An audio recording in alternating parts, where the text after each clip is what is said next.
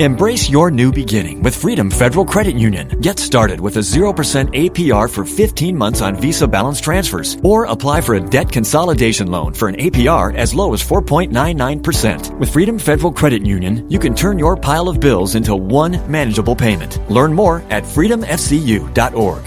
Annual percentage rates are subject to change at any time, and not all applicants will qualify for the lowest rate. Credit approval and membership eligibility requirements apply. For the full list of terms and disclosures, please visit freedomfcu.org. The post-workout glow at Planet Fitness doesn't just feel great. It feels 80s pump-up jam great. Cause when you got the glow, there is no stopping what you want to do. Oh. And now when you become a PF Black Card member, your glow can be even greater with a free Amazon Halo fitness tracker. Get the glow. Sign up for the PF Black Card for $1 down and just $24.99 a month. Bring a friend, enjoy massage chairs, and get a free Amazon Halo View. Deal ends March 15th. 12-month commitment applies. See Home Club for details.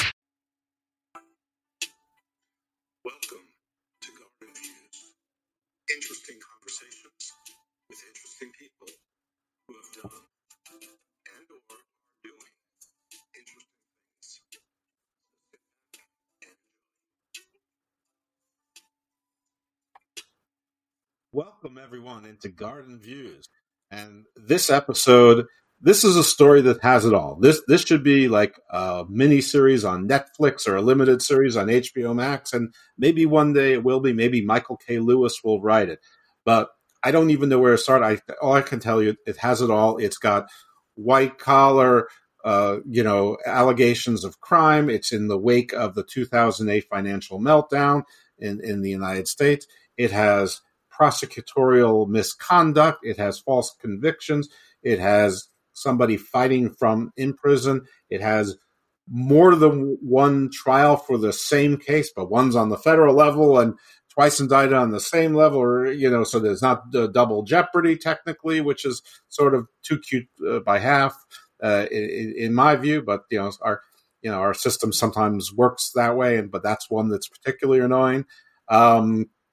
And we have a dead whistleblower, towards an essential part of this story. So it's got everything. And we have it here on Garden Views. And I have to make a bad joke every show. So Viola, here we have it. Our guest is Tony Viola. He is the founder and chief executive officer of the Cleveland-based Reality Corporation of America. He graduated from Georgetown University in Washington, D.C. He has an MBA from the Weatherhead School of Management at Case Western Reserve University. Realty Corporation of America, it was a licensed real estate brokerage and auction service business, had offices in Ohio and Florida, had over 150 team members, and in 2008, Tony was indicted by a multi-jurisdictional mortgage fraud task force, alleging he orchestrated the, quote, nation's largest mortgage fraud scheme, end quote. Following the federal conviction, Tony established his innocence at a second trial, not the first, a second trial, using bait-stamped federal evidence that the Justice Department suppressed before the first trial.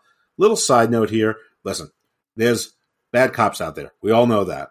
There's bad prosecutors, but there's far less bad prosecutors than bad cops. And then when you get higher level to the feds and the federal government, usually you get better quality, if nothing else, because the pay is so much better. And the feds have a sterling reputation of getting 99% convictions, or some amazing statistic like that. This casts a lot of doubt on to what lengths they will go. But back to the biography. So the Justice Department suppressed pivotal evidence during the first trial. But that was provided by a whistleblower inside the prosecutor's office itself, inside the task force office manager, and her name was Dawn Pasella.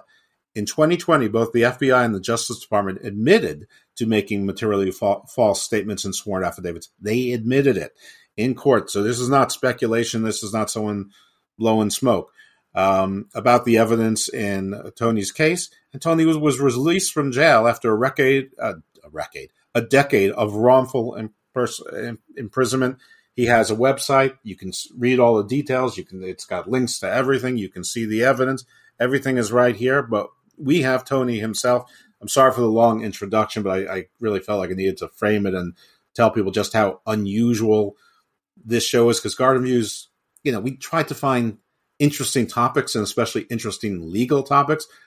But this might be the aside from the guy who started suing state sponsors of terrorism, this might be the most interesting, and it might be the most sort of movie of the week kind of thing. So welcome to the show. Thanks, Jeff. Thanks for having me on. And to all your listeners, thanks for listening to the story and checking it out. And if anyone wondered why the Justice Department wins 99% of their cases, a brief look into what happened here to me and 1,100 other defendants that were prosecuted by this federal state task force will answer that. The long and short of it is that these prosecutors are vicious. They will not admit that they're wrong, and they engage in win at all costs style litigation. There's really nothing they won't do. So I appreciate the introduction and the chance to be here. Yeah, I actually have not a friend, but a friend of my brother's. I know his wife. I've known his wife forever. Her older brother was my year, and he was convicted by. Oh my God, you're going to know his name. I won't. He was the lead prosecutor in the Southern District of New York. He's now a talking head on TV and a private. Preet Bharara. That is who it is. Yeah. Right. And he was convicted of something. He worked for someone. He wasn't the guy. There was someone else. They couldn't get to his boss, so they got to him. And on appeal, they convinced an appellate court that whatever he was accused of, it was not a crime. It was, it did not fit into the statute, whether it was a loophole or the, the Lincoln Tunnel. I'm not sure, but, so this was another example. And Preet Bharara has, one of the, sterling reputations out there. But then again, 25 years ago, so did Rudy Giuliani. So, right. But go on with your story, because I mean, first off, if there's anything in your biography that I missed that you think is important, but tell your story. No, let me just start from the beginning. And by the way, when you talk about Preet Bharara and some of these people, you see, when these prosecutors go on TV a lot and when they have these televised raids, they create a narrative, and they start with a conclusion. Okay, Tony's a criminal. Tony's a crook. We're going to nail this dude. And then there's really nothing they won't do to, quote, win. It's very dangerous because the government locks themselves early into a case, into narratives that are many times wrong. And they're never willing to go backwards and say, we made a mistake. So it's really dangerous in our country what's going on. But let me just tell my story, and then the audience is who can extrapolate out to the conclusions. But let me just tell you what happened to me. I'm Tony Viola. I was born in Cleveland, Ohio. Big family here. I was very fortunate to attend Georgetown University. I have an MBA. I came back to Cleveland to start a business. This is considered the Rust Belt, or the old part of town. And so my dream was to start a business here, create opportunities, and do good things in our community. And so in business, you can't get anywhere unless you have a good crew, a good bunch of colleagues. And I had that. We had a fun and innovative and creative real estate business. So we're real estate brokers, right? So we got yard signs in the front yard. We're selling houses. We're helping businesses find factories or office buildings to put their businesses in. And over time, the company grew. We started literally with 2 credit cards in the basement of my house. Literally, the first thing we did was paint some lady's garage for $425. So we were kind of scrappy, but we built up over time this nice business. So fast forward 15 years. One day we're in the office, and the door at our corporate office downtown Cleveland, it's always open because we want people to come in, right, for a business. Sure. Well, the FBI and the state and local officials through this task force, they closed the door, jammed it shut so they could break it down live, breaking news, nation's largest mortgage fraud case. And we've got FBI agents and Cleveland police officers with guns rummaging through our office, demanding to know where the mortgage files are. This is the nation's largest mortgage fraud case. And I was shocked because we're a real estate company. We're not a mortgage business. And I told the guy, I said, are you guys even at the right company? But the government had live breaking news. Tony Viola stole $46 million. He orchestrated this massive mortgage fraud scheme. I was indicted in both state and federal court. And they hauled all of our computers out of our company. I remember some of our employees were crying. One lady got physically sick. I remember just having my head in my hands saying, no matter what happens, They've ruined my reputation. They've destroyed my ability to ever have a business or make a living. Who's gonna trust me? This presumption of innocence does not exist really in a practical sense in the business world. I mean, would you trust me to collect rent and manage one of your real estate properties if I was accused of stealing millions and millions of dollars? So probably not. It was just awful, really. Right. Just life just changed in an instant. Everything I had worked for was shattered. So, anyways, we tried to pick up the pieces, and when I read these indictments, I couldn't believe it because the government said that I owned a company called Family Title and Transcontinental Lending. I didn't own mortgage companies. We were a real estate business. I never did mortgages. So I refused to say no comment. I watched people on TV. When someone says no comment, what do you have to hide? So there was, all these reporters and journalists, wanting to know where's this 46 million bucks? What's going on? Can't really blame them for being there and covering this, right? So I said, look, I don't own a mortgage business. I didn't steal $46 million. And so right off the beginning, the government was upset with me because I sort of stepped on their narrative because I refused to live in fear. And I said, look, this is crazy. Now, I was indicted for stealing $46 million. I was arrested, brought to the federal building, and then I was told, here, sign here, and you can go. And there was no bond. I mean, if you get a DUI, there's a bond, right? I just stole 40. They're saying I'm a threat to public safety. I helped crash the economy. If your house went down in value, it's this crook Tony guy. Right. They were saying the government was saying the craziest things. If you see Tony Viola at a Starbucks with his briefcase and a legal pad, that's not breakfast. That's a crime scene right there because, Tony's doing all these shady deals, but there's no bond. So the whole thing just was almost a farce. And I refused to play along. I told the journalist that I was innocent and we were going to prepare for trial. But they were accusing you of stealing $46 million, but they have not yet found any $46 million. So there's not even accounts frozen. So presumably you'd have access to $46 million or something like that. I mean, you can live forever with a private army in Suriname for $46 million. Yes, and Cleveland's my hometown, and I love it. But if anyone's ever been here in the winter, I mean, this is probably not the place to hang out if you had $46 million.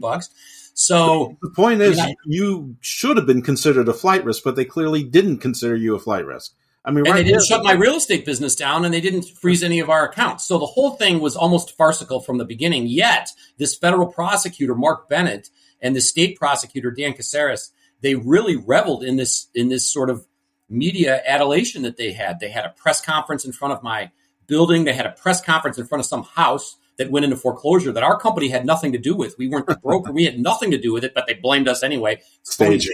Right. The feds have these very wide and vague conspiracy laws. So you can, you don't have to know your conspirators, and you don't even have to know what you're doing is illegal. So, but they came after me. I was the target. So, the first thing I did was I hired a criminal attorney, and I said, look, we've got to go down there to the prosecutor's office. I want to bring them my tax returns. I want my real estate attorney and my real estate accountant, my company accountant, to be there.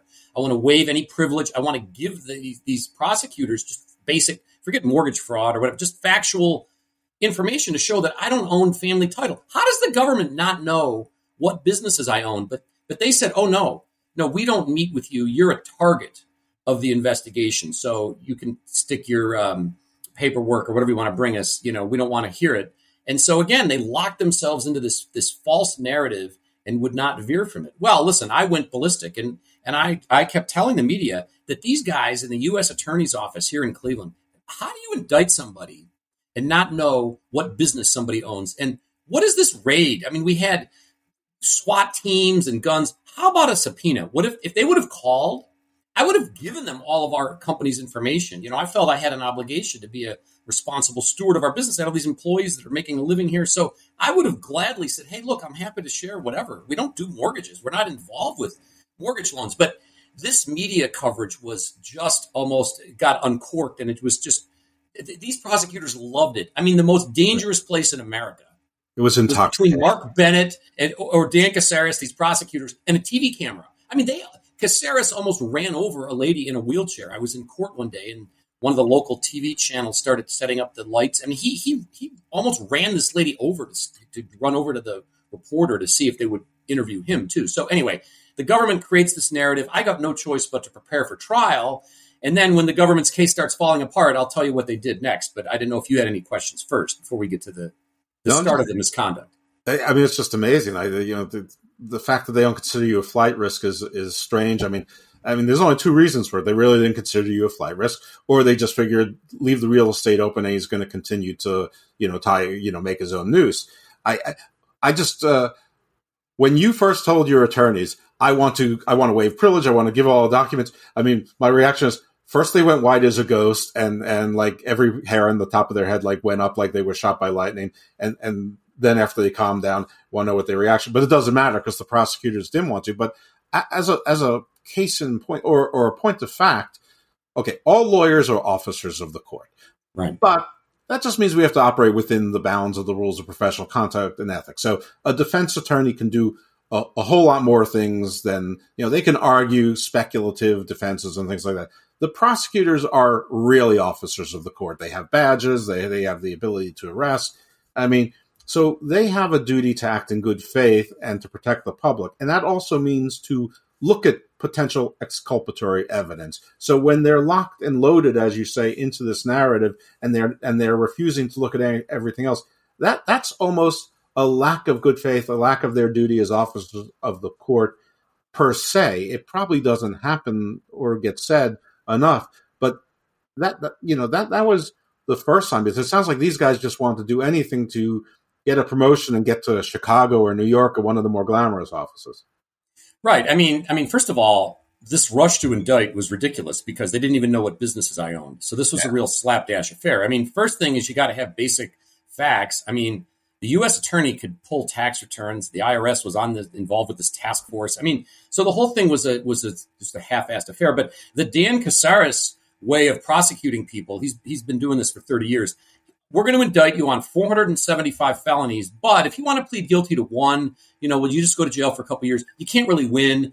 So, I mean, these people have this sort of modus vivendi of how they operate. We're going to indict you. We're going to threaten your wife, and we won't indict her. We'll let you keep some money. You go to jail. And, that's how the Justice Department and that's how the state prosecutor have sort of built their career, by people saying, hey, I can't fight. I can't deal with it. I mean, they would drag cases out. People would miss work. You'd be sitting in some courtroom. And finally, people are just, they run out of money. They lost their job. The humiliation or embarrassment or reputational damage is so great that most people just give up. I'm not saying I'm right. I wasn't most people. I told my attorneys, listen, I don't care if I go to jail for 500 years and die there. I am not pleading guilty. I do not own family title. This is a provable fact. It was not involved in mortgage origination. I didn't trick any banks into making any no money down mortgage loans. And the lawyers were shocked and said, you can't be saying this on TV. You're angering these people. You're upsetting Mark Bennett. I'm supposed to worry about the federal prosecutor's ego. I'm like, listen, these people are destroying everything I worked for in my entire life. I have no criminal history. I don't have people angry with me. We built an honest business, and I'm not playing the games. And they said, well, you don't understand how the feds work. And I said, well, they don't understand how Tony Viola works. Maybe other people plead guilty or apologize or take responsibility. But my position is that the United States government can take this indictment and shove it up there, where. I mean, I don't know what else. I didn't know how else to cut through the crap with these lawyers to say, look, we are going to go to trial. We're not going to entertain plea. I wouldn't plead guilty and go to jail for an hour. Again, I'm not saying I'm right. I'm not saying this is a good strategy for everybody. I'm not giving advice. I'm just saying me. There is no way I was going to do it. And this hysteria during the financial crisis of people being angry, okay, and wanting something to be done. And instead of being truthful, our government is not truthful. I mean, instead of just coming out and saying, look, JP Morgan and Citibank and these companies engaged in some shady loan origination and mortgage practices, and it almost crashed the economy. We're not going to prosecute them, though, because if your ATM card doesn't work or your retirement money is evaporated, it's not going to be better for the economy. So we're not prosecuting, not because we think they're virtuous, but because we think it'll do more damage. But the government's not honest. So then they prosecuted realtors and other people to blame them for what banks did. And then later, the government reached these multi-billion-dollar lender settlements where the banks admitted all this misconduct, which was at variance with the case that they proceeded against me and many others. So what happens is at some point, these people are very powerful and they're very arrogant. So, but at some point somebody must have watched one of my clips on TV and they said, maybe this guy doesn't own this company or maybe he's crazy, but why don't we look? Yeah. And so they started realizing that their case could fall apart. And that's when the misconduct started. This is before trial. Of course, we didn't know it at the time.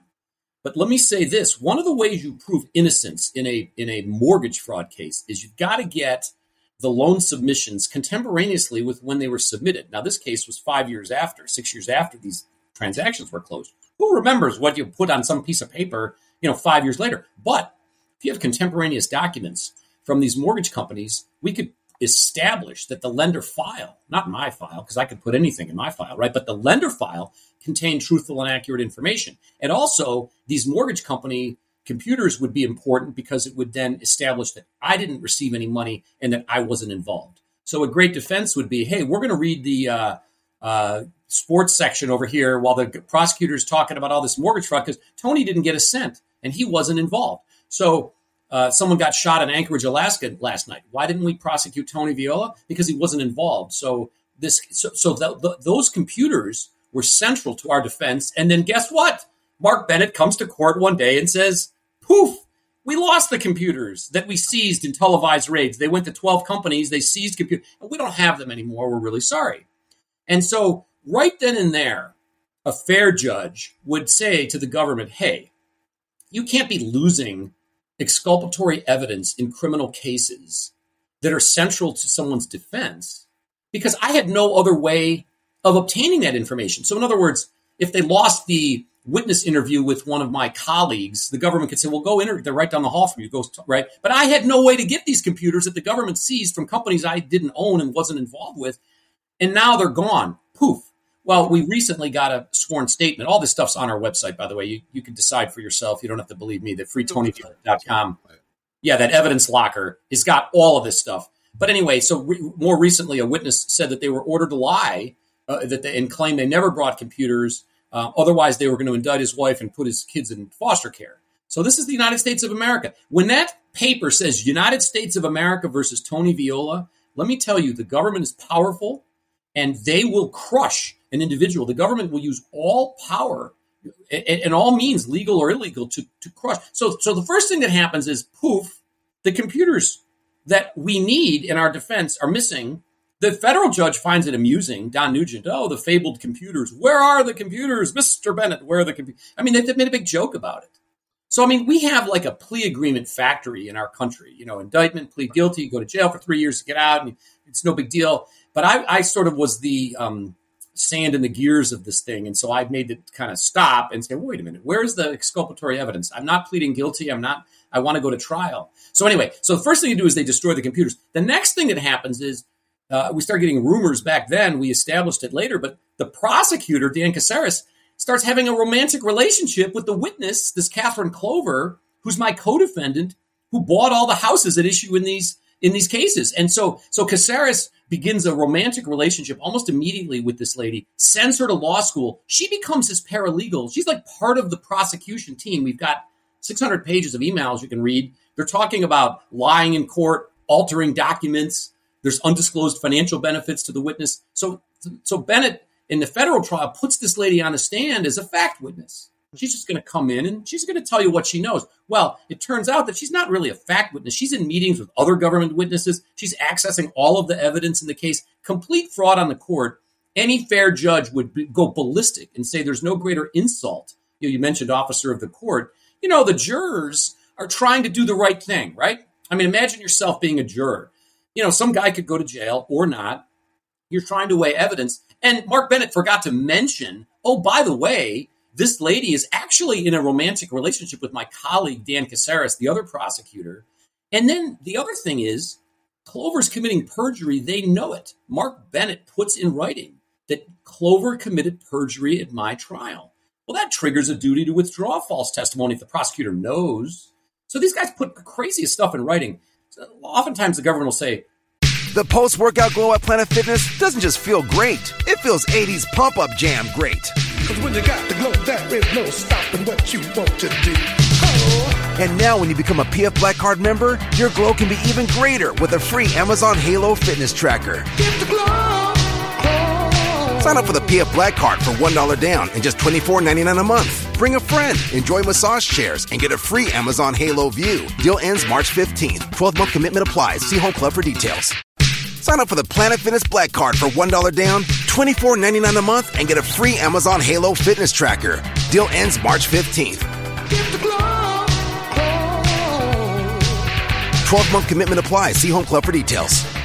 Well, we didn't know they were lying, and the defense had a chance to cross-examine, and that's up to the jury to determine. Where Bennett actually says, the recklessness and invincibility of the prosecutors is really shown by their own emails or their own words, where they know the witness is lying, and instead of saying, let's have a mistrial or let's vacate Tony's conviction, what do? They keep using this lady in other cases. Again, she'll say what they need of them to say to win. So she becomes their go-to grand jury witness. Let's go indict more people. Nobody thinks there's anything wrong with this inside the U.S. Attorney's Office. It's another day at the office. We're going to prosecute more people. We got a quota. We got to get 50 of these cases a week. This is insane. And then you tell me, because before the first trial is when Dawn Pasella enters the scene. So we could talk about that, but I didn't know if I was maybe going a little too quickly or you had any questions at this point. The whole thing's just amazing. I mean, with the computers where all of this evidence is, I mean, they're like the smoking guns. It's almost like you have a shooting case with someone shot with a magazine worth of automatic bullets from the same gun or guns, and all of the bullets go missing. So nothing matches to the ballistics. They just have ballistics that say, "Hey, they matched. Where are the bullets?" Don't know, but trust us. I mean, that is incredible. And then you've got this witness who is basically wooed, accidentally or intentionally, seduced to the other side, and and being sent to law school. I mean, that's depending on which school you go to, that's tens of thousands of dollars, maybe hundreds of thousands of dollars, plus a job with the federal government and a career. I mean, somebody less devious than me might or more devious than me might call that bribery. So it sounds like you were like the beta test. Like they felt that like you were a local guy and maybe easy to push around, and you were going to be the tip of the spear to see if the strategy would work on bigger players. And you were like, nah, you picked the wrong local businessman.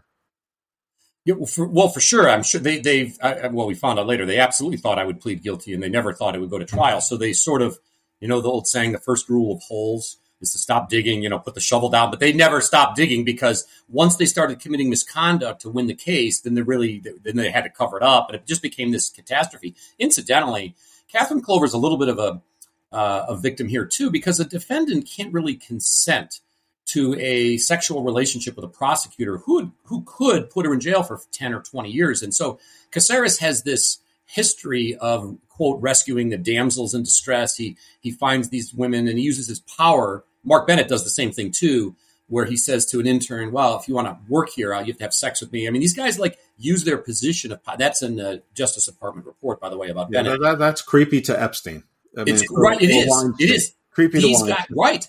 So if you're a criminal, imagine being I think Clover was about 26 years old at the time. So, Caceres is 55 and married, right? He's a law and order guy, all this. But then he uses his position to extract sex. I don't think she could really consent, because he could have put her in jail for 10 or 20 years. So it's real tricky. But what happened was the perjury of Clover becomes the strategy after the computers are gone. Because when the documents from the transactions are gone, then you can have witnesses tell whatever story you want. So Clover says, well, I didn't want to lie, but I called Tony and he said to lie. And there's no real way to refute that. If you had the documents, which later Dawn Pasella gave us, it said she had no money. So where's the fraud to say I have zero income, right? Or I'm not making a down payment. I'm supposed to go to jail because I'm tricking banks into making loans and people aren't making a down payment. And it turned out that it said she wasn't making a down payment. So in other words, it's up to the bank to accept or reject the loan. They could have said no. So without the computers, it was impossible to cross-examine banks who claimed they were victims of fraud, or Clover when she said, I lied on my loan applications. That's why there's two trials with the completely opposite results, because at the second trial, we had all this stuff. So maybe we should jump into what happened with Dawn Pasella. Do you think? Yeah, go right ahead. Yeah. Okay. I mean, I think that you possibly should saw me writing down stuff. That is just questions that I don't want to forget till later, but I think they're probably more like end of story stuff. Sure. So yeah, please go ahead. Yeah, absolutely. So what happened was at our company, so my employees were shocked by this.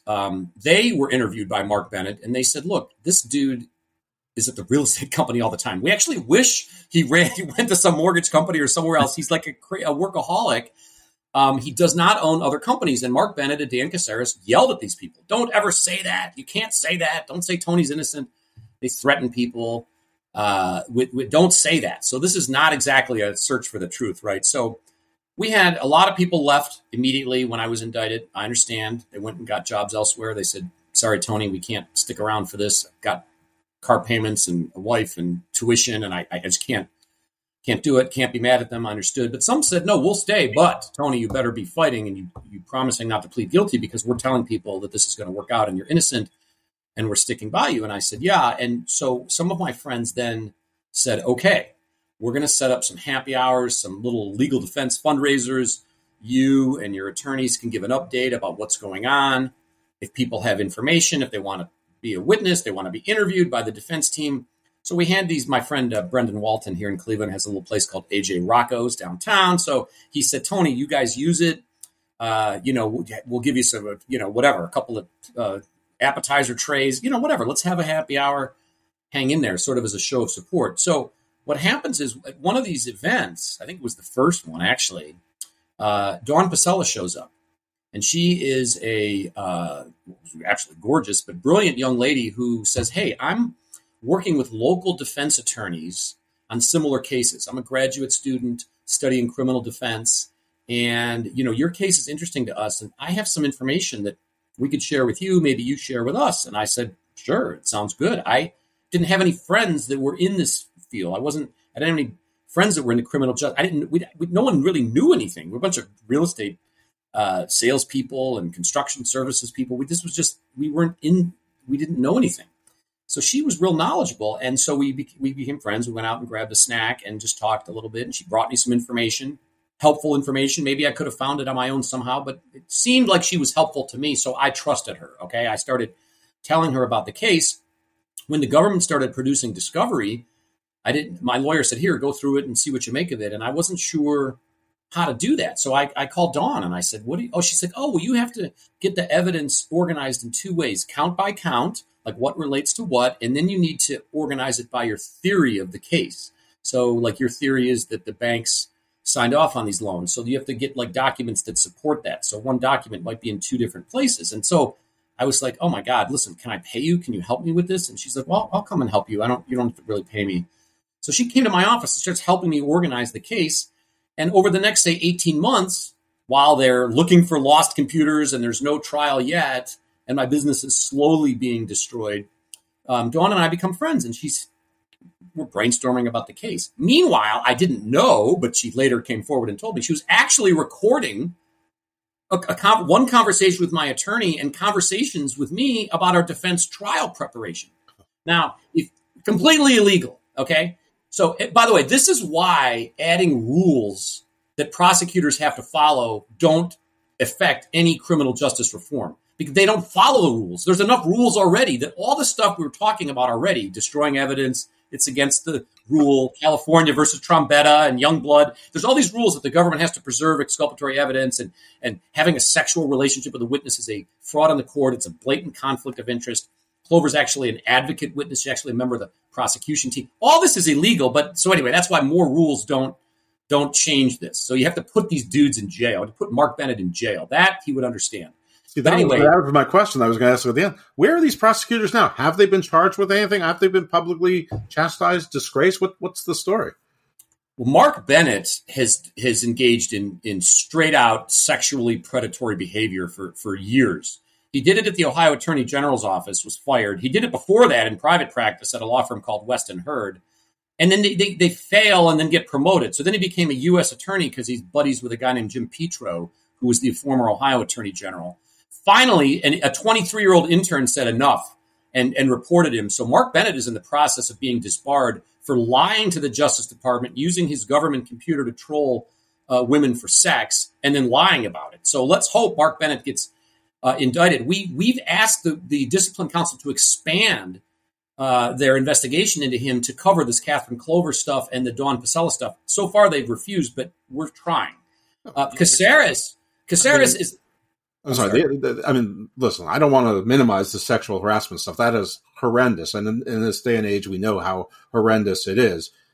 But I would say that because the prosecutorial misconduct can touch everyone and everything, that might be the bigger issue. It may not be the sexy thing, no pun intended, but the prosecutorial, ignoring evidence, destroying evidence, that, being a perv, being creepy, you can never eradicate that factor, or you can only hope. But, I know a bunch of prosecutors, and I know a bunch of U.S. attorneys and assistant U.S. attorneys. I know state's attorneys who have been on loan to the prosecutor's office. I know some FBI agents and other federal officers. I'm 98% sure none of them would ever do anything even close to this. You can never be 100% sure with anyone. I hope they wouldn't. I think they wouldn't. I don't think this is the norm. And because it should not be the norm, and hopefully because it isn't, this kind of behavior should be prosecuted. He should be on the other end of that spear for this, as should the other gentleman as well. I don't even call him a gentleman. The other dude. But anyway, yeah, I don't want to hijack your story though. Well, no, you're exactly right. There has to be accountability by incredibly powerful people because, in America, we have something called prosecutorial discretion. It's essentially unchallengeable. I mean, a prosecutor could say, well, we're going to use Tony as our informant. We're not going to prosecute him, but you're going to testify against this person. Right. So like in my case, I was the target and went to jail for a decade, and they wanted to put me in jail for 20 more years at the second trial. So this discretion means that you really do have to have honorable people in these powerful jobs. The most powerful person in the country is not President Biden. It's your local DA, because if they decide to come after you, that changes your life more than changing the capital gains tax rate or the electric vehicle subsidy or whatever public policy is being made. So it's very scary that Bennett was doing this for so long. It's also scary that it took a young lady, an intern, to report it, and that his colleagues in the U.S. Attorney's Office overlooked this. This is a real issue in Cleveland. We've been having real problems in the U.S. Attorney's Office here where we cover for each other to a far greater degree. Law enforcement says, see something, say something, take action, but they don't do it when their own colleagues involved. So it's a problem. Not at all. But now that Bennett's gone, and Bennett was sort of Caceres' protector inside he sort of interfaced with the FBI and U.S. attorney. So let's see if this whole thing implodes. But up till today, the U.S. attorney is still defending Mark Bennett at taxpayer expense and litigation that we have going, and it's inappropriate.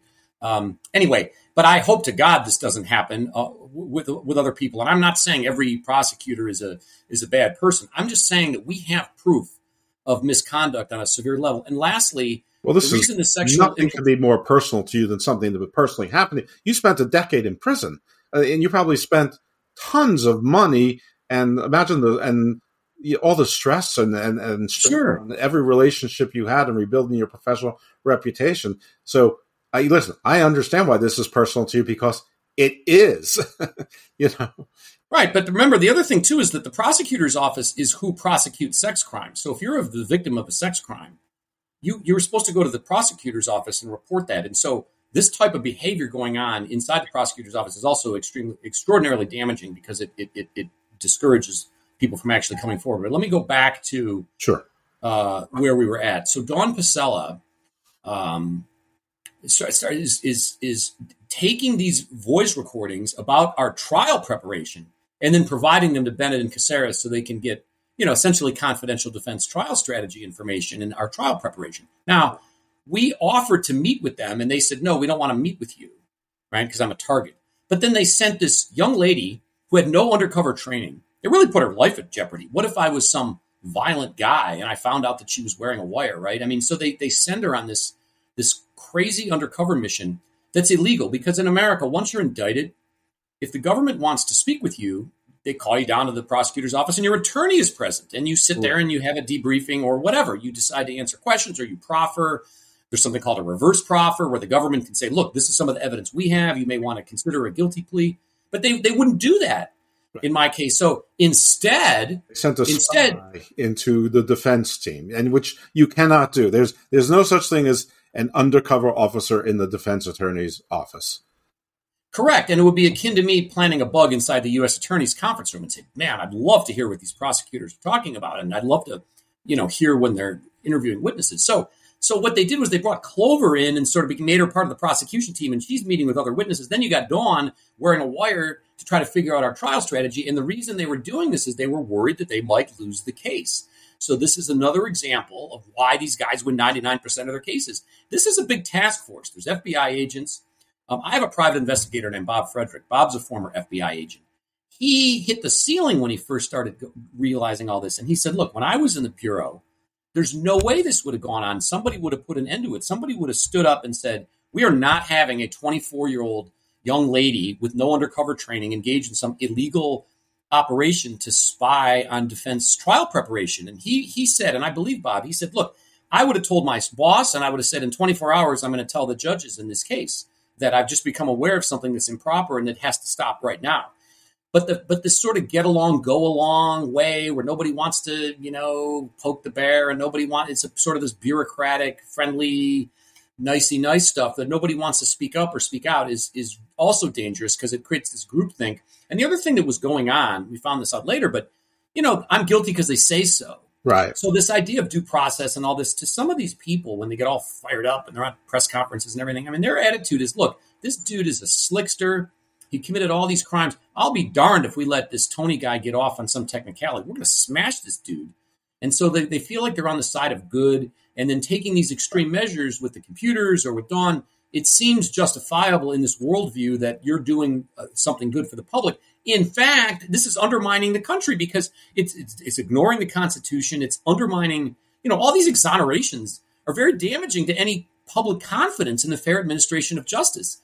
If the public thinks that some guy in jail may or may not actually be guilty, this destroys the entire confidence in our country and our government. And there's no more important use of government power than the prosecutorial power because it incarcerates people or executes people in some cases. So the fact that it's not being properly administered is a grave threat to all people. This is not just Tony. And remember, the case against me was almost a carbon copy of a case against over 1,000 other criminal defendants, where we tricked lenders into making no money down loans, that any foreclosures were our fault, that we need to pay these lenders back all these millions of dollars that we stole. And so the case against me and the evidence in my case is widely applicable. And there were people who pled guilty. They said, I don't have the money to pay an attorney. I can't fight these people. I can't fight the United States of America. I'm just going to plead guilty and hope that it's not too bad. And if I have to go to jail for 6 months or a year or 2 years, it sucks, but I can't win and I don't have the money to fight anyway. And I can't beat this steamroller that's coming down the street, that's on TV all the time. And I think the defense lawyers were intimidated, quite frankly, because, this was not some random case where I went to a bar and beat some guy up or something. They targeted me. They raided my office. They had the cameras. So what happens is I think the defense attorneys were fearful. They saw the government wanted me bad. And I think that they were fearful of putting up too much of a fight about some of this stuff. Because I think they knew about this affair with Clover. And some of these attorneys just didn't, they want to have good relations with the prosecutor's office because most people plead guilty or maybe they are guilty. So I just think this thing took on a life of its own that was crazy. But Dawn Basella wearing a wire to get my trial strategy sessions was unbelievable. And the other thing that happened too concerning Dawn is she's inside the prosecutor's office. She's the person who's providing the evidence to defense attorneys. She's logging the evidence. She did what was called deconfliction. So real quick on the task force, it's this amalgam of federal, state, and local law enforcement. And so if an FBI agent wants to interview somebody, like let's say they're going to go interview Tony, they were going to call Dawn first and say, hey, has anyone else interviewed the guy? Oh, yeah, a local detective did. Oh, can I get that interview? Or is this guy a target? Is this guy cooperating? What's the story? So Dawn was involved with all of these law enforcement personnel, and she also was involved with meetings with government witnesses and some of these lenders. And some of the lenders came into the prosecutor's office, and they said, look, we allow these loans.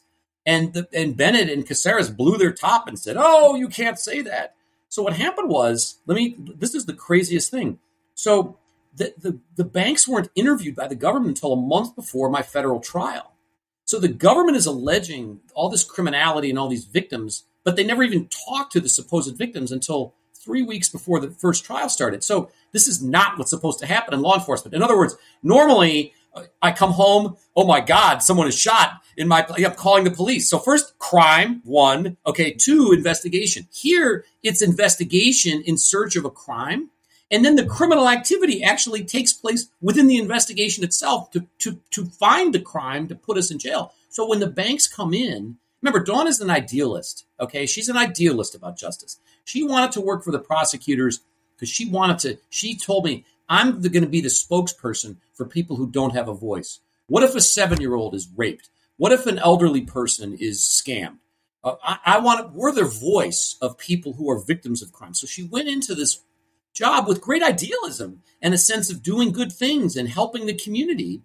And then she's seeing things that just were jarring to her. And she was brilliant. So she could look at these documents and say, whoa, this loan application doesn't comport with what we're saying on TV. So the fact that she was intelligent and really understood what these mortgage which most people probably wouldn't know what the heck this is. And then that she's in these meetings. Well, when she was in a meeting with this lender, she confronted Dan Caceres and Mark Bennett and said, why are you guys prosecuting Tony and all these people when the guy just told you that they authorize and allow some of these mortgage loans? Doesn't that undermine what we're saying? And they yelled at her and threatened her. And that's the point at which she started actually taking or rounding up documents that she thought should be produced to defendants, me and others, and making copies of it inside the prosecutor's office. And before those computers went poof, she actually had some of those files too.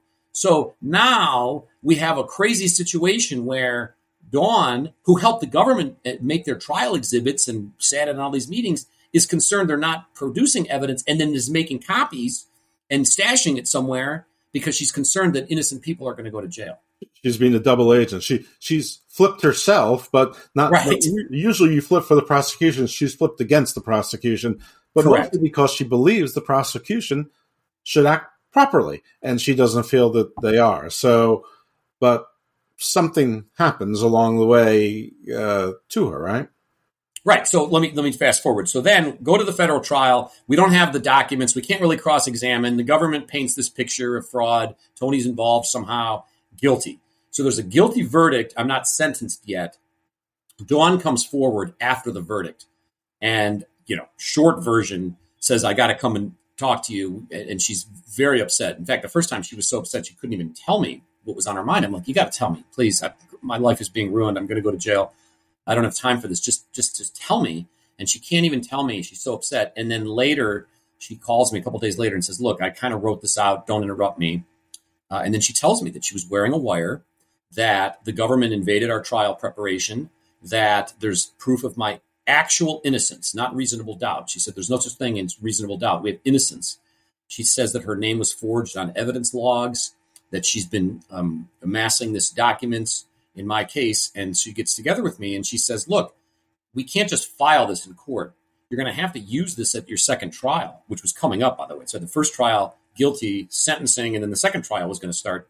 She's like, at the second trial, we can get this out in the public domain. If we file it now, they'll probably indict me and say, I gave it to you, and where'd you get this? And we'll seal it.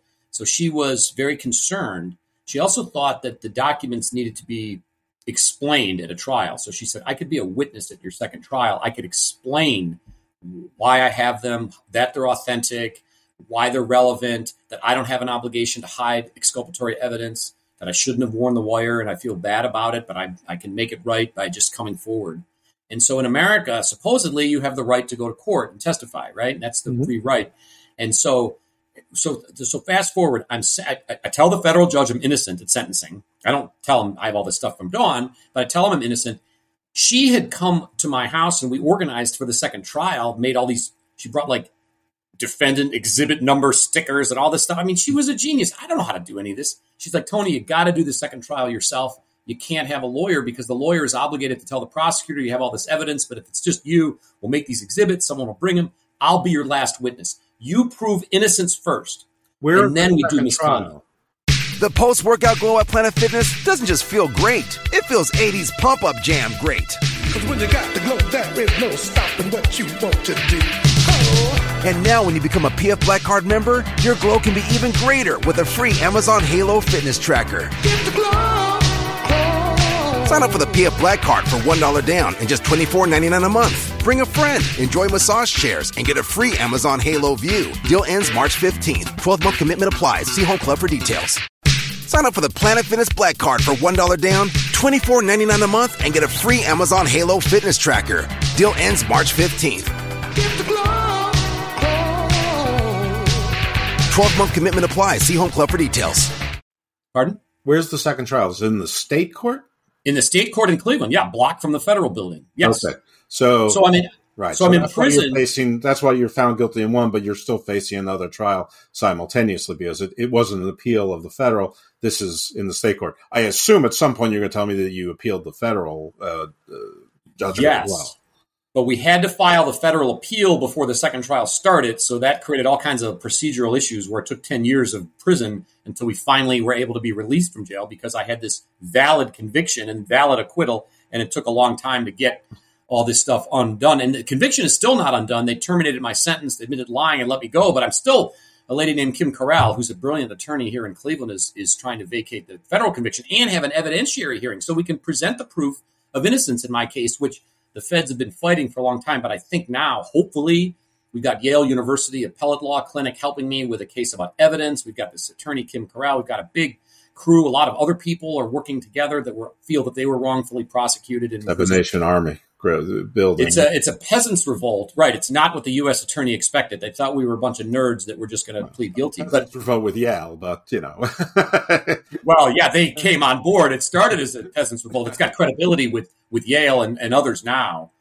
And Kim Corral is a very accomplished attorney. She's been at the White House. I mean, she's also known for vacating wrongful conviction. So, again, we just want justice for Dawn. So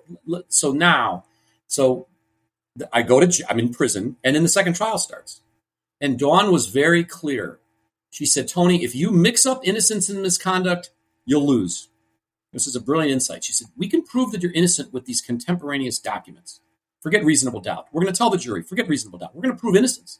But you're going to segregate innocence and misconduct because if you allege misconduct and you're guilty, people really don't care. Maybe they should about constitutional rights, but you go blow up a building and kill a bunch of kids and then argue that the police screwed up the search warrant and nobody cares, right? I mean, so you cannot come out in your trial and talk about misconduct. Plus, I have personal knowledge of it. I was there. I worked there. I saw it. I know what Bennett and Caceres did. I can testify. You really can't. You don't have personal knowledge. You've heard it from me. You have hunches. Let me do the misconduct. Let's prove that you're innocent first. I'll be the last witness, and then we'll establish misconduct.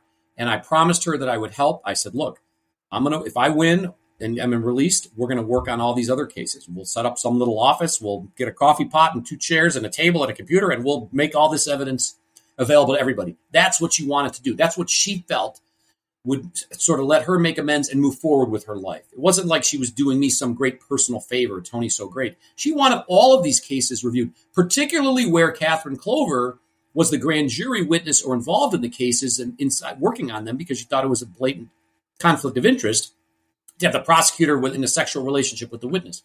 So anyway, that was our plan. So the second trial starts, and it's the complete opposite of the first trial. Why? Because I had the documents. I mean, Dawn said, you destroy the government's case with their own evidence, their own documents. So those bait-stamped documents, that's how the feds track evidence. So if the federal government sends out a subpoena to J.P. Morgan and J.P. Morgan responds, on the bottom they put a little stamp, JPM 001, 002, 003. That's how they track it. So the fact that we use bait-stamped federal evidence establishes that the federal government hid evidence before the first trial. They possessed the evidence. So this made it difficult for the feds to say, well, that might be some state guy, but we didn't really have that. It's not really material. We didn't really. Having federal evidence was critical to show that Mark Bennett knowingly suppressed evidence of actual innocence. So the second trial is a complete catastrophe for the prosecutors. Their witnesses are caught in lies. Clover pleads the Fifth Amendment. She admits lying in the federal trial. Other witnesses recant. Other witnesses who said that they lied on their loan applications when I actually had the piece of paper and said, well, Lucas Fairfield, look at this. How much money did you say you had? Zero. So you're trying to tell me that you and I are in some scheme to trick banks into loaning you money on a loan application that says you have no money? Right. These banks were doing these zany, what's called NINA, N-I-N-A, no income, no asset loans. Right. Okay. I didn't trick JP Morgan or Citigroup.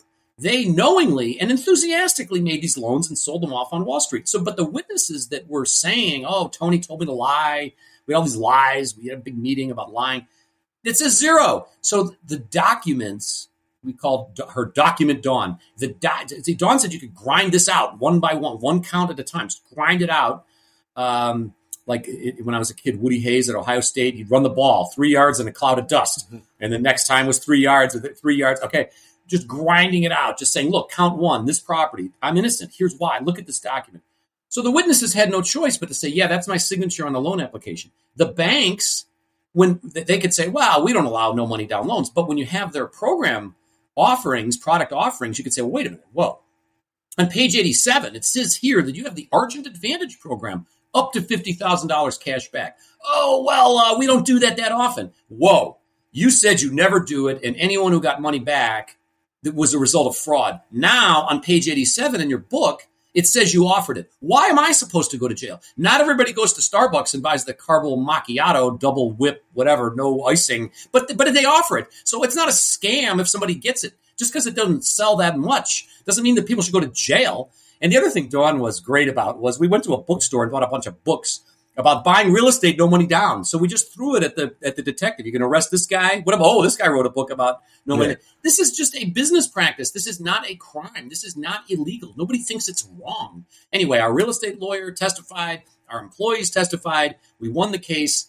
But Dawn was the last witness, right? So Dawn is supposed to come in and talk about government misconduct. Well, when the prosecutors kept seeing evidence that I had that they said didn't exist, no, we never interviewed Steve Newcomb. No, we don't have this. We don't have that. And I kept having it. Remember, I'm in jail. Right. So I told the jury, how come I'm in jail and I have all these government records that the government doesn't know anything about? So, pleading ignorance to their own documents was an ineffective strategy for these prosecutors. So finally, it's Dawn's turn. And by this time, the Judge Daniel Gall, who thought I was guilty in the beginning, is like, dude, you just got convicted. Why are we having another trial? Why don't you just plead guilty? I just give you a few more years. And I said, Your Honor, I'm innocent. I'm not pleading guilty. And I kept telling him I was innocent. So he can't take a guilty plea from a guy who swears he's innocent. So he's like, fine, we'll do it your way, but you better have a defense, because if you lose, and this is a 2-month trial. I had two 2-month trials. If you lose and you're wasting my time and making a mockery out of this courtroom because you want to be on TV or something, I'm going to give you the maximum sentence. Because there's a lot of other cases that I can't adjudicate because you guys want to have this long trial. I said, Your Honor, I understand. And if I were you, I would say the same thing. But please, I have a really good defense and I will present it to you. So he said, fine, do it your way. So he originally, probably thought, what's this guy? And then as the trial progressed, he hit the ceiling when the prosecutors were caught in lie after lie after lie.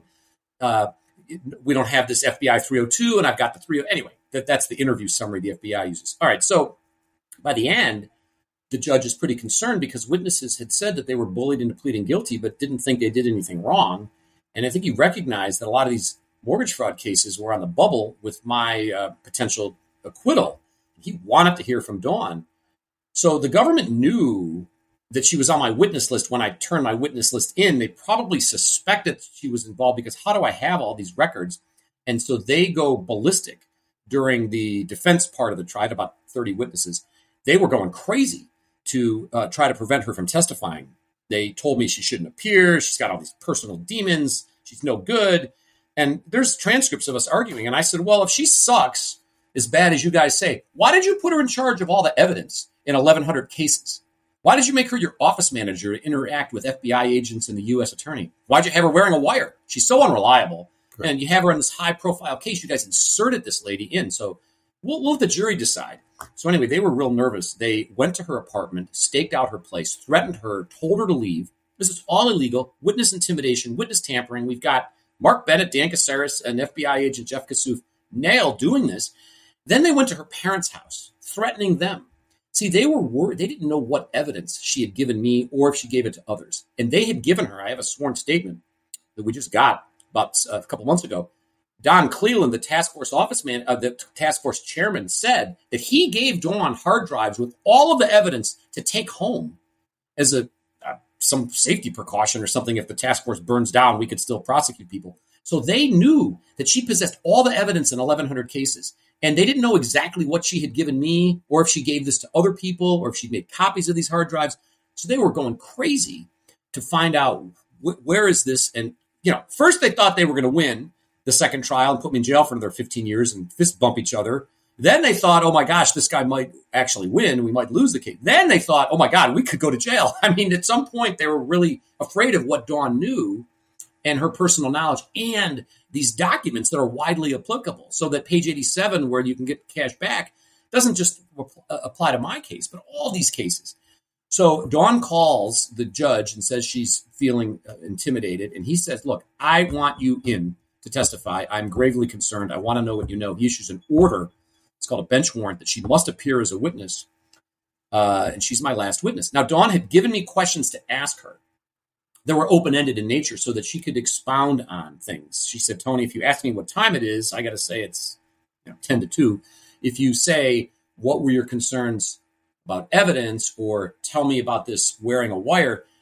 Dawn was a very intelligent person. She was very articulate, but she also was very strong-willed. She had firm opinions, and she wanted to speak. She wanted to talk about what she had experienced and what she saw, and she wanted to make sure that the questions enabled her to be open-ended and tell the jury and the judge what she wanted to do. And she planned on bringing documents in as well. She said, I'm as a witness allowed to bring documents. I'll bring copies for you. And then you've asked me, what'd you bring? So this was a grave threat to these folks. So she's being threatened. The judge says, you must come. She's my last witness. I talked to her and I said, Dawn, I'll take you off the witness list. And she said, no, because they know I'm helping you. Even if your trial ends, they would still come after me, or I would still be a threat to them. I've got to come in. I'll be a whistleblower. I'll get all this out. I don't want to be afraid. I want to get this out. And she liked Judge Gall. She respected Judge Gall and said, I think this judge would allow me to speak and let me get this out. And I said, okay, you're the criminal justice genius. I'm not. If you feel this way, fantastic. And she said, you have the questions I want you to ask. And I said, yeah. And she said, okay, don't screw it up, Tony. I said, okay, I won't. And that was the last time I talked to her. Then she didn't come the next day. Sign up for the Planet Fitness Black Card for $1 down, $24.99 a month, and get a free Amazon Halo fitness tracker. Deal ends March 15th. 12-month commitment applies. See Home Club for details. So I thought maybe she changed her mind. I didn't know. The judge said she hadn't called the court. So he put off her testimony, but he said, look, we've got to go to closing statements. I'm not going to delay this trial forever. Because I said, Your Honor, I have no more witnesses. So she doesn't come. We waited to the afternoon. She didn't come. He's like, we're doing closing statements. The next morning, I was in a cell near the court. If there was a jury question or the verdict, I wanted to be present, right? Sure. So I'm in a cell, and it's a long, narrow hallway, and I would hear sometimes the door at the end of the hallway opening, and that was one of the sheriff's deputies. I could hear his keys jingling. And I was sitting on this hard bench, and you could tell if he was opening my cell because you'd see the key go in and turn. And I saw him stop before my cell, and I thought, the jury had just started deliberating. I'm like, they couldn't have won already, right? So in prison, you can't go to the court if you're a prisoner without being handcuffed. So I put my hands out when he opened the door so that he could just cuff me. And he said, forget the cuffs. And I said, what? I said, did I win? And he said, don't ask any questions. So I thought, well, maybe did I win? The jury just started deliberating. I didn't know what was going on. So I walked into the courtroom, and the court reporter was in tears, and the judge's face looked white as a ghost. And I thought, oh my God, what is happening? And they announced that Dawn was found dead in her apartment. And I was in a total state of shock. I had just talked to her. She's my friend. She's helped me. We were going to win this case. I couldn't even believe it. And then being in jail is awful generally, but it's awful during a tragedy because the jail is the same. Right. So like if you're in the real world and someone passes away, you could go to a funeral or a wake or something. You could talk to people. You could commiserate with others. You can't. Everything's the same. It's the same bologna sandwich. It's the same oatmeal, the same steel door. So it was like, and they later told me that they thought I was going to hurt myself. I was wearing a tie. They took my tie. This guy's going to hang himself. And then they put me in this sort of like suicide watch cell where some guy's constantly opening the door and, and they had me handcuffed so I couldn't hurt myself. And I said, he said, do you need anything? And I said, can you guys please just leave me alone, please? And he said, whatever, you're on this watch, we'll try. And then they opened the door again, like 10 minutes later. And then he said, you got to go to court. And I said, what? And he said, yeah, it's the verdict. So I was just, my head was completely spinning. And so then they bring me to court, and then the jury, they start reading them, count one, not guilty, count two, not guilty. I mean, I didn't even care. I mean, as crazy as this sounds, right? Right. Because Dawn was deceased. And then I didn't even, at some point after like 26 or 20, I'm like, oh my God, I think these are all not guilty. Did I hear this right? And then at like 40, I was like, oh my God, I think there was like 56 of these things. I was like, oh my God, maybe I'm going to win. And then but then I had this federal conviction. So even though I won, they still put me back in federal prison. Right. You can't celebrate for long. I mean, it's great, but it's like, well, not so great. Right. You think you could go home, but they would not let me out on appellate bond. They would not let me access attorneys, journalists, people who were interested in the case. They started shipping me around. It's called diesel therapy. When you fight the Justice Department, there's just nothing these folks won't do. They ship me around for months on end to transit centers and different jails, Con Air. They flew me to Oklahoma City, what's called a spit bag over my head, handcuffed, leg chained to the guy next to you, put in some dark van with no seats, just like a cattle call, and locked in. I mean, it's the most awful experience. And then, of course, I have this overwhelming guilt and grief. I'm profoundly guilty. My God, I shouldn't have brought her to court. What did I do? This lady is dead because of I insisted that she help me. And so this tragedy is awful. I mean, we could always go start another real estate business, right? But this lady's Dawn is deceased. She was my friend. I missed my friend. I wanted to ask her advice because she was brilliant. I felt guilty. I mean, it's just awful. Right. So then I'm in prison, and if you're you want to helpless. fast forward to the end, we certainly can. But yeah, just awful.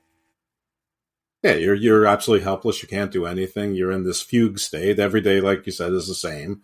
And somewhere there, you're not your poison hour, like your guardian angel, your avenging angel, evidence, which I'm sure you probably figured would tie into the federal appeal or the second trial or whatever, now she's gone, and right. And from a perfectly understandable, selfish perspective, that's a punch in the gut too, because you had this almost probably had to feel like a Pyrrhic victory at that point, because it's still a victory, but it's like you're still being shipped around from federal institution to federal institution, and your best hope was just maybe Epstein, maybe horrible luck, we don't know. I mean, anyone know what killed her?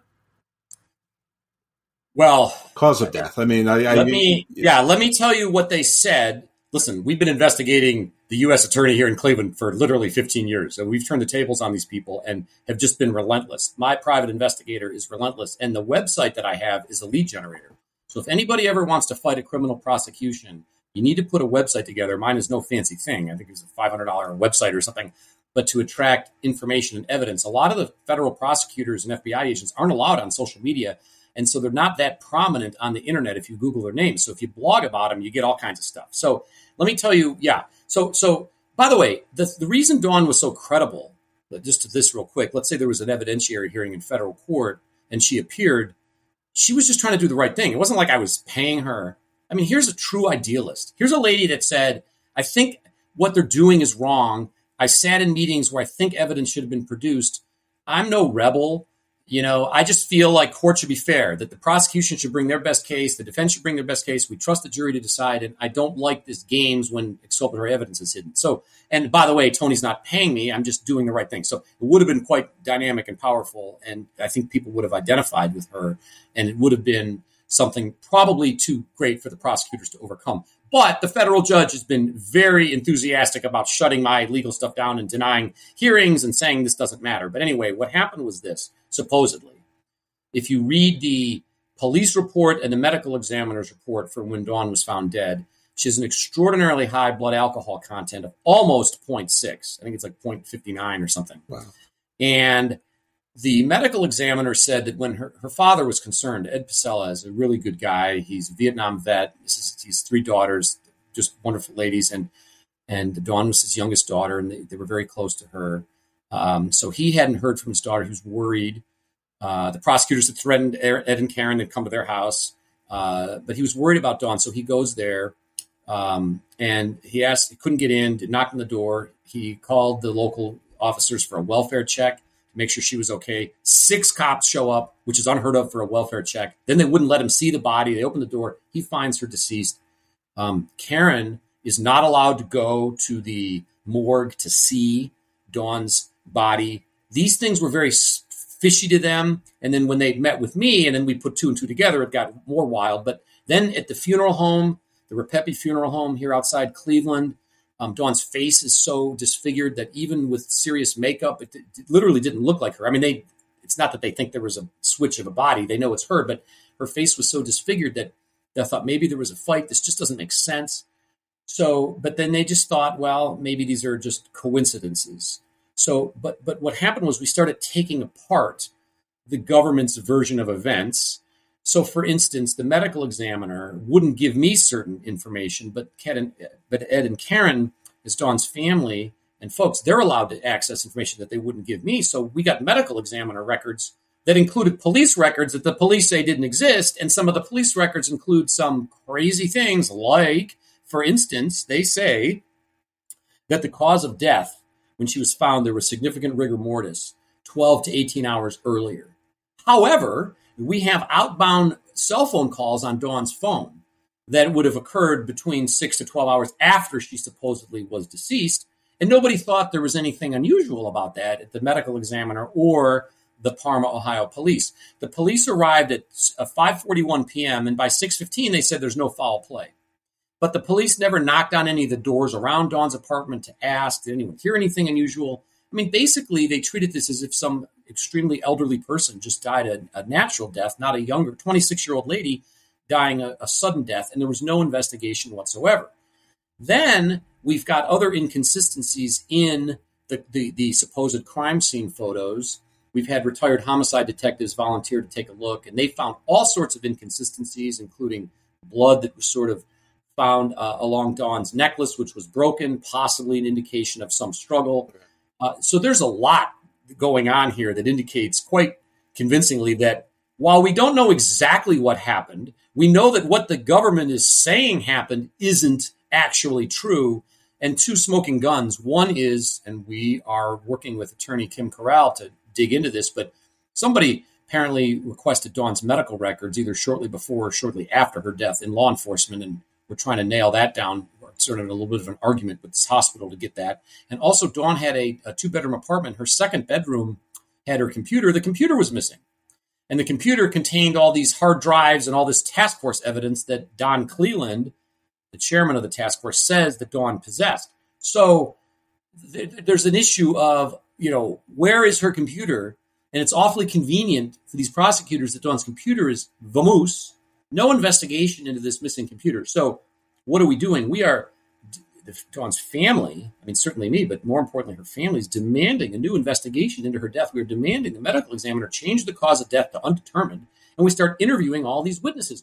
We've had members of Dan Caceres' family, a lady named Kelly Patrick, his former sister-in-law, who's married to his brother, has come forward and said, oh yeah, John Patrick, who's an attorney at a Cleveland law firm called Reminger, John Patrick has talked about the murder of Dawn Pasella. A lady named Kelly Connors, who had a sexual relationship with Caceres, and then they had a falling out, she contacted us and said, Dan Caceres is always talking about Dawn Pasella years and years after her death, talking about the way she looked and what she was wearing, talking about her in a very sexual way, in a very disturbing way to her. So we got all these people. We've got a government informant that appears to have entered her apartment, wanted to get back in. After the death, he wanted to put a teddy bear in her casket, needs to get into the apartment. I mean, there's all these unexplained, unusual facts that put together warrant a new investigation into Dawn's death. What was her height and weight approximately?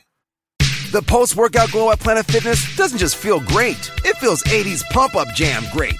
Cause when you got the glow, there is no stopping what you want to do. Oh. And now when you become a PF Black Card member, your glow can be even greater with a free Amazon Halo fitness tracker. Get the glow. Sign up for the PF Black Card for $1 down and just $24.99 a month. Bring a friend, enjoy massage chairs, and get a free Amazon Halo View. Deal ends March 15th. 12-month commitment applies. See Home Club for details. She was very petite. She was 5'3", and she weighed 100 pounds. I mean, she was very petite. Was she a heavy drinker? Is there anything about that there? Well, let me say this. Yeah, I'm going to be honest. I want to be honest with your listeners. I mean, when I first met Dawn, my one friend said she's going to be the governor of the state of Ohio. She was bubbly and confident and fun. And this whole process of this wearing a wire and seeing all this really caused her. It caused her addiction issues. It was a great weight on her. I think that the Caceres and Bennett, I think they destroyed her confidence in herself. They crushed her spirit.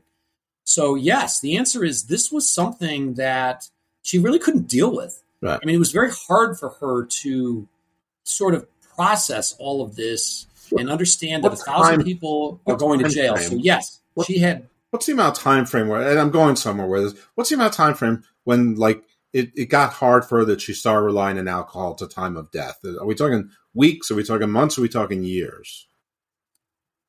I would say probably the last year to year and a half of her life, mostly the last year. It was very difficult because when I saw her the last time, right before I was put in jail, she was fragile. I could tell she was fragile, and she was, I could just tell this was a great weight on her shoulders, you know. Yeah, but I'm just talking about constitution and a body, because 0.59 is more than 7 times the legal limit. And somebody, if you're 100 pounds, you'd have to be building that. In my opinion, listen, I'm not a medical doctor. I'm not really an expert, but you'd have to be building that for years to not have long passed out way before you got to 0.59. And you'd probably vomit a few times, you know, and not die. To get to a point where you're 0.59 and you pass out or fall down just the right way that you poison yourself. I mean, was there even choking on vomit or no? I mean, this is a great point, Jeff, that you made. I mean, her apartment is immaculate. She's wearing jeans and a nice belt and a t-shirt. She looks like she's ready to go out and grab a cup of coffee. There was a vodka bottle in the trash, but all the caps are screwed on. So listen, if you're bombed out of your mind, you're going to screw all the caps. She was cooking soup. There's soup on the stove. There's no vomit. It just doesn't add up when you take the government's explanation of her untimely death. Incidentally, the medical defies common sense. I mean, I'm sure there's some doctors say this could happen in acute alcohol. I get it, but this defies common sense that a person 100 pounds, they got to drinking more for a year and a half, but you know, at 0.24, 0.23, you vomit, you throw up, you get yourself to bed, you put a trash can next to you. You don't keep drinking, die, you not vomit and just die of the alcohol. I mean, I'm sure that happens 1 every 10,000 times. You know, but I mean, well, right. And two other points. One is, listen, Jeff, if I threaten you and then tomorrow you're found dead, like, I mean, someone who threatens anybody shortly before their death should be a suspect, right? Or should at least be questioned. Why, Tony, did you threaten Jeff? What was going on? So that never occurred. That never happened. But the other thing too is the medical examiner admitted to me, because I went down there and I'm like, look, I'm not trying to be a rebel. I just want to know, what do you guys need to reopen this case? And a guy named Dr. Dan Galita, who did the autopsy, he's still there. He told me that if he knew that Dawn was a witness and subpoenaed to court, that he would have noted it in the file and that he should have been made aware of that. And he said it was very wrong that she was wearing a wire and he was not aware of that. So on one hand, we've got some cracks in the system. Some people appear to be working under some good faith and saying, well, maybe this should be re-interviewed or reopened. But then we've got Dan Caceres and his buddies in the Parma police and Mark Bennett, who's being disbarred, but he has a law office in Parma and everyone's buddies with everybody. And so we've got people that don't really want to reopen this case. We do have a gentleman inside the Cuyahoga County, that's the Greater Cleveland County Sheriff's Office, that thinks the case should be reopened. You know, again, the problem we have is we need somebody in the government to do something about all this. We need some responsible person with authority to put their foot down and say, wait a minute, We are not allowing in America a Soviet Union style show trial where witnesses are really sexual partners with prosecutors and that office managers are wearing wires to get defense trial preparation and put their foot down and say, this is not how we administer justice in America. And we also need whatever bad stuff I went through, and it was awful for 10 years. Let me tell you, being in prison in the 3 years before when they were ruining my company, and then the little time after I was on house arrest until they finally terminated that, that's nothing compared to what Karen and Ed Pasella have gone through and Dawn's family. Her sister Christine says that Dawn was her sister, but also her best friend. I mean, this is awful. That someone, and my friends adored Dawn. They loved spending time with her. She was really interesting to talk to. She was fun. She was brilliant. I mean, we really enjoyed spending time with her, and it's just awful that she's gone over what? Why? Because J.P. Morgan only makes mortgage loans that don't have no money down components or some BS. I mean, it's awful. But we do need somebody in authority, a federal judge or the Justice Department Inspector General or some, federal politician to put their foot down and champion this case and say, this is not acceptable. And by the way, don't take my word for any of this. It's all in our evidence locker, and all the evidence of government misconduct is their own documents. It's Mark Bennett's words. Catherine Clover and Dan Caceres exchanged emails ad nauseum. There's all kinds of stuff. Won't repeat some of it here, but plenty of it to read if you want to read. Altering documents inside the prosecutor's office. The stuff these guys put in writing, most attorneys that look at this are like, Tony. One attorney said, gee, Tony, I don't even put the grocery list in writing. Why would these guys put this in writing? Why would they say all this stuff? So why? Because they feel invincible. They feel that no one will ever look at them and see what they're doing. So we're hoping now, between Attorney Kim Corral, the Yale Appellate Law Clinic, the possibility of reopening the investigation into Dawn's death, which should happen, and hopefully a hearing in my case, and many other task force victims, other defendants that are coming forward years later and saying, look, I know I got hosed. I want to have a hearing in my case. Hopefully we have some critical mass and that we can what's supposed to happen in America, petition the government for redress of something that's gravely wrong. But man, I'll tell you, the U.S. attorney here in Cleveland is all in to defend Mark Bennett. I don't think there's anything that he could do that they would not defend him. Now they're saying, well, even if there's perjury, it doesn't really matter. And even if Caceres had a relationship with Catherine Clover, it doesn't really matter. And Tony's guilty, and the second trial doesn't matter. And the Dawn's death is coincidental, and he already filed an appeal. So anyway, the government ignores the new evidence, and any sense of justice or fairness has been ignored. But that may change, and we have to be hopeful. If I wasn't hopeful that I think so too. If I wasn't hopeful that we ultimately would be vindicated in the legal system, I wouldn't waste time and energy filing things and hiring legal counsel or working on this. I would just say, forget it. But we're not forgetting it because A, of what happened to Dawn, but B, because we're right. And at some point, this sort of stubborn refusal to admit error, we're in this crazy fight to the death. But maybe someone in authority is going to put their foot down and say this is too much. It's a bridge too far to give the government the benefit of the doubt when there's this much nonsense. And by the way, the FBI claimed that they were unaware of their own records in their own record system. This is the craziest court filing in my case. Not only Mark Bennett says the lady lied, but the FBI and the Justice Department, and they don't call it lying. They say they regret any inaccuracies, but they withdrew all of their statements about evidence in my case, claiming that they were unaware of 10,000 documents in their own record system. What is that? And by the way, why doesn't that trigger a hearing? That judge should have, in Pennsylvania, Judge Baxter, federal judge, should have immediately hauled the FBI in and said, whoa, you're telling me you've been lying for 10 years? Who was lying? Why did you lie? Even if you assume that it's not misconduct, the FBI saying that they're not aware of their own records is a threat to the public. What if there's a terrorist running around and some FBI agent wants to check the system? Well, what do we have on this person? Oh, we don't have anything, but they really do? Like what? Even if it's just sloppiness, it's gravely wrong. The other thing, too, is the FBI agent Kassouf, he said he listened to the tapes that Dawn Pasella made about our defense trial prep, but he doesn't have them anymore because he gave them to the task force. So we have, you're probably too young to remember, Jeff, but there used to be a show called Let's Make a Deal with Monty Hall, okay? And they'd have this shell game where what do you want, door number 1 or door number 2 or door number 3? I mean, I am. I don't know. You look good. I'm 54. Oh, okay. All right. So, well, maybe you look great. Because I get to see you, and the listeners, I guess, are listening. But so Monty Hall, Okay, right. Right. So Monty Hall, you could have door number 1 or door. So the FBI was like, well, we don't have it in our office. We sent it to the task force, so you can't have it. So the notion that the government could dispossess evidence that's inconvenient is a threat to the Constitution. If that's true, and we could just take exculpatory evidence and put it in a different building, then there's no Brady law. There's no nothing anymore, right? If you could just move it somewhere else. These are federal records, federally created records that the FBI sent somewhere else. It's a task force. It's a multi-jurisdictional task force, which we're part of, but we can't possibly get to that. It's those guys.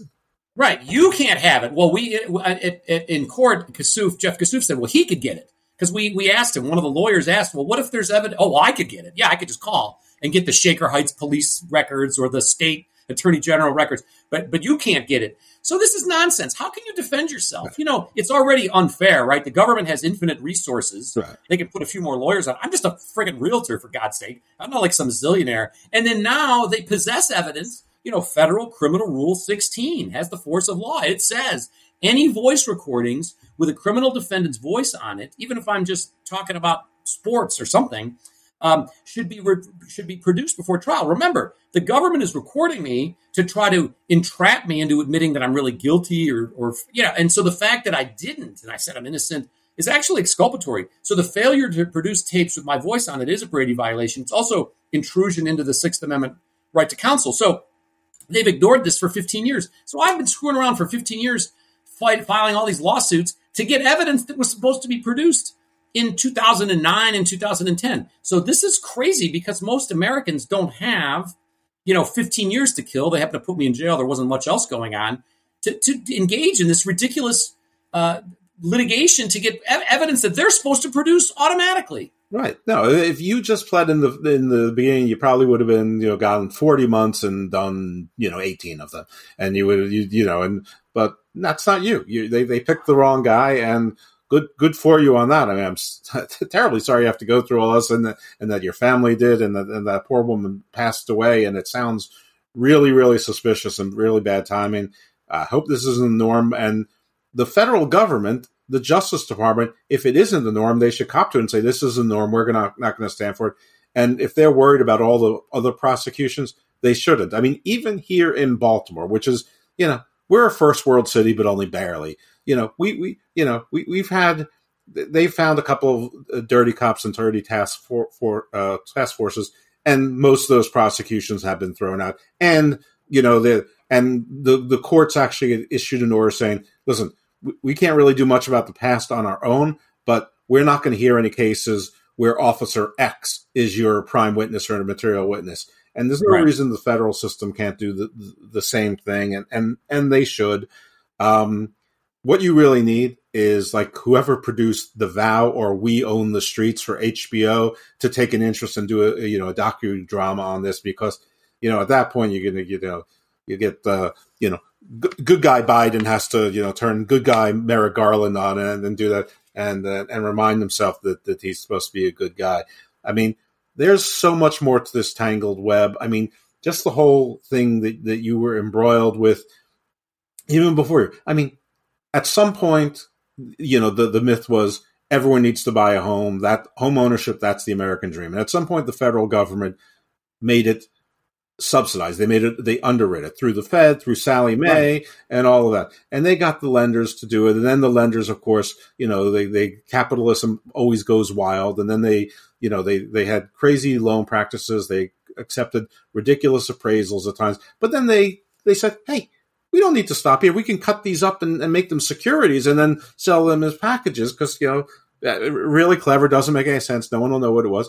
And then, like you said, they had to pay multi-billion dollar settlements. But guess what happened? A bunch of banks went under. They consolidated. Then in 2017, they got, or maybe they got bailed out once. And during COVID, they got bailed out a second time. So they basically got all the money back that they paid, in these settlements. Meanwhile, you're sitting in jail, as you said, a realtor, not even a mortgage broker, not a lender, not an appraiser. Mark Bennett said, and the indictments say this, that I sold houses to unsophisticated buyers. Well, in real estate, there's no such thing. I mean, Jeff, can you imagine if you and your fiance came to our real estate office and you were pre-approved to get some no money down loan by some mortgage guy down the street, and I said to you, Mr. Lippman, I'm sorry, you seem like an idiot. I can't really sell you a house. And you said, yeah, but wait a minute, I'm approved up to whatever, this number of dollars. In real estate, you can't discriminate against somebody. You can't tell them that they're stupid or unsophisticated. If they're approved to buy real estate up to a certain point, I mean, I could tell you if you're not approved, you want to see a $400,000 house, but you're only approved to whatever, 200. I could say, sir, I'm not going to show you houses you can't afford. But aside from that, there's no basis in real estate. We used to have all this training, fair housing training, to say, listen, we have to make sure that even something as silly as like offering a cup of coffee, if you offer a certain person, you better offer everybody a cup of coffee, because we don't want anybody to feel, even though we may not intend it, even more than we that, don't want anyone to feel that we were treating people differently. So the idea that I'm supposed to tell somebody, man, you seem too stupid to buy a rental property, we're not really going to show you a house. I mean, Mark Bennett, he's stupid because of what he put in writing about all this criminal activity that he committed. But he's also stupid because the things he was saying are just not legal. We had a real estate attorney. We did training to make sure that we were, interacting with the public. Because listen, we serve the public. A real estate company, come one, come all, right? I don't know who's coming in our door or calling or what listing we get. We're going to get calls. So we're dealing with inbound calls from folks that we don't know. So we have to treat people the same. So this notion of, I'm the realtor. What are we supposed to do? We have two choices, according to Mark Bennett. One, we could fly to the bank's processing center in Chicago and say, hey, wait a minute, are you guys following all your lending guidelines before you send this deal to the title company? Or we could shut the business down because lenders were making zany loans. Listen, we were in business long before there was these subprime, no money down loans, and we were successful. We have to operate in a business capacity. You have to operate in the environment that not the way you want it necessarily, but the way it is. Like right now, there's inflation, there's challenges. So you have to run your business in accordance with the environment. Our rinky-dink real estate company in Cleveland, we don't affect the national economy. We don't set public policy about down payment gifts and no money down loans and securitization of loans on Wall Street. This is crazy. We got 2 coffee pots and a whiteboard and some pens. I mean, we're salespeople. Let me help you a little bit, because the least sophisticated home buyers in the world are the first-time home buyers. And I don't think there's a state in the union that doesn't have all sorts of incentives for first-time home buyers. Transfer taxes are on the seller. Right. There's waivers. There's different programs. There's all sorts of inducements to get the least sophisticated home buyers the best. Their best home buying experience should be the first time. So that's all. It's like if you pump gas at Shell and you use your Visa card. I need to slow down a little bit. Somehow the Shell station is supposed to know that Visa overextended your credit limit. It's nutty. This story, even if it's close to the way that you depicted it, it's insane. You have one acquittal to your name. They have you out of prison, and you're in this odd stasis where you still have a guilty conviction, but you're not treated as being guilty. How can people support you? How can they actually? Because your website's very transparent. You have the detail of the case, you have the history, you have the players, you have a section where you can see the evidence. You have links to everything here. So folks, don't stop here at the podcast. Check it out, look it out, get involved. If you feel like you're someone who's been wrongfully convicted, either as part of this or something that seems adjacent, there's a chance. Tony Viola, he started the roadmap, but tell them about how they can find you, how they can find out more information, how they can support you. Are you writing a book? Are you talking to Hollywood? I mean, what's going on here? Well, a couple things. First of all, how can you support? Go to freetonyviola.com, sign up for our email newsletter, follow me on Twitter. All those links are on the website. Sign our petition on change.org. We want to make history. Why not prosecute a prosecutor who breaks the law? I mean, I agree with you. I think most people are reasonable and don't engage in this type of zany behavior. But Mark Bennett and Dan Caceres did. Yeah. We've got them dead to right, using false evidence, imprisoning innocent people, sex with a witness. All this is blatantly illegal, what they did to Dawn. So, you know what? We have a petition on change.org. Let's have them have their day in court. Let's get an indictment and let them, in a public forum, explain their actions and why they acted the way they did. That will drive change in our country if we can have accountability. What's did to me is done. I can't undo the last 15 years, but maybe we can stop it from happening to someone else. So anyway, amplifying our message by creating more followers and more interest is also is good. feel free to suggest or comment on our blogs or tell your story. It's not just a Tony story. It's a story of American injustice. But we've learned that the website helps us interact with others. We share ideas. We get information. We have a great private investigator. So maybe you have some thoughts. These mortgage fraud cases were across the country. It wasn't just me. So almost all of these cities, large cities, had task forces to prosecute realtors and prosecute some of these cases. And some of them are very seriously flawed. So it's to share information to help others, but it's also to solicit information. But sharing our petition on change.org creates more newsworthiness of our cause. We're up to close to 5,000 signatures. If we can keep going, it would be fantastic. So we'd like to interact. We don't send too many emails out. You're not going to get one every 5 minutes, no more than one a month. But and it's newsy. We just give you the facts. We don't give you a lot of fluff on the website. This is not like it's reading not Bombas or Wish.com. Right. It's designed for intelligent people that want to decide for themselves. Let me see where the FBI says they don't know about their own records. I want to read that. So it's really designed to give information so people can decide for themselves. And it's also designed for investigative journalists. That's the other way to help. The more journalists that look into this, because journalism is really supposed to be a way to hold the government accountable. So members of the public, you're working all day, you got kids, you got family, you got stuff going on. You don't necessarily have time to oversee what's going on in the U.S. Attorney's Office. But that's the role of an investigative journalist, to hold the government account and tell the public what's going on. So any ideas for to increase our media penetration is really important, because this has to stop. I can't undo what happened to me, but I don't want this to happen to anyone else. So that's what we're looking to do. Would I write a book, and would there be a movie and all that? Listen, if I win the case, I'll have a big megaphone. I'm not self-publishing some book and selling them 3 at a time. Right. I mean, to honor Dawn's memory properly and have these cases undone and drive accountability and change. And I don't ever want to make this a partisan issue. I don't care politically where people stand. I think everyone agrees that the way Dawn was treated was wrong. It's an abuse of power.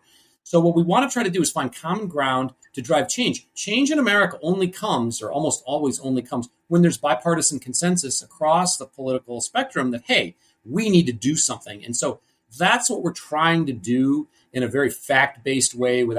This doesn't involve presidential campaigns or whatever. So the answer is, yeah, sure, a book and a movie. Why?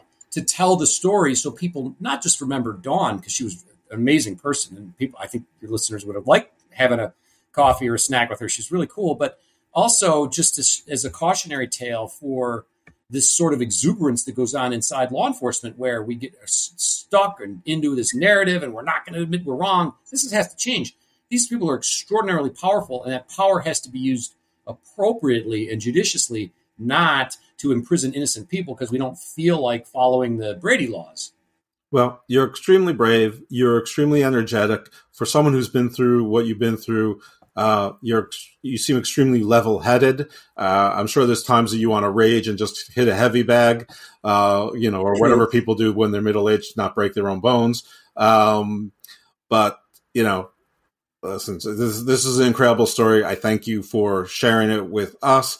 I hope you get plenty of other platforms, or that so many people listen to this show that you don't need that many other platforms, but that's really not the world that we live in. Unfortunately for me, but for you, I'm sure you'll get plenty of other platforms. Good luck. Thank you. Thank you. And folks, definitely check out his website again. It's freetonyviola.com. And thanks for listening to Garden Views. Tune in again for our next episode, and we appreciate any ratings, reviews, 5 stars, and referrals. And as most of you know, my producer, editor is not around, so there will not be any outro song. And if there was any issue with the audio, that is completely on me and the folks at Riverside who have this wonderful studio, but it's probably mostly on me. So thank you to everyone. Thank you for listening. Thank you for sharing your story. Best of luck. And listen, if anything happens, keep in touch. We'd be happy to have you on again. For sure. Thanks, Jeff. And thanks to your listeners for taking all this information in. We appreciate the chance to be on your show. Thank you.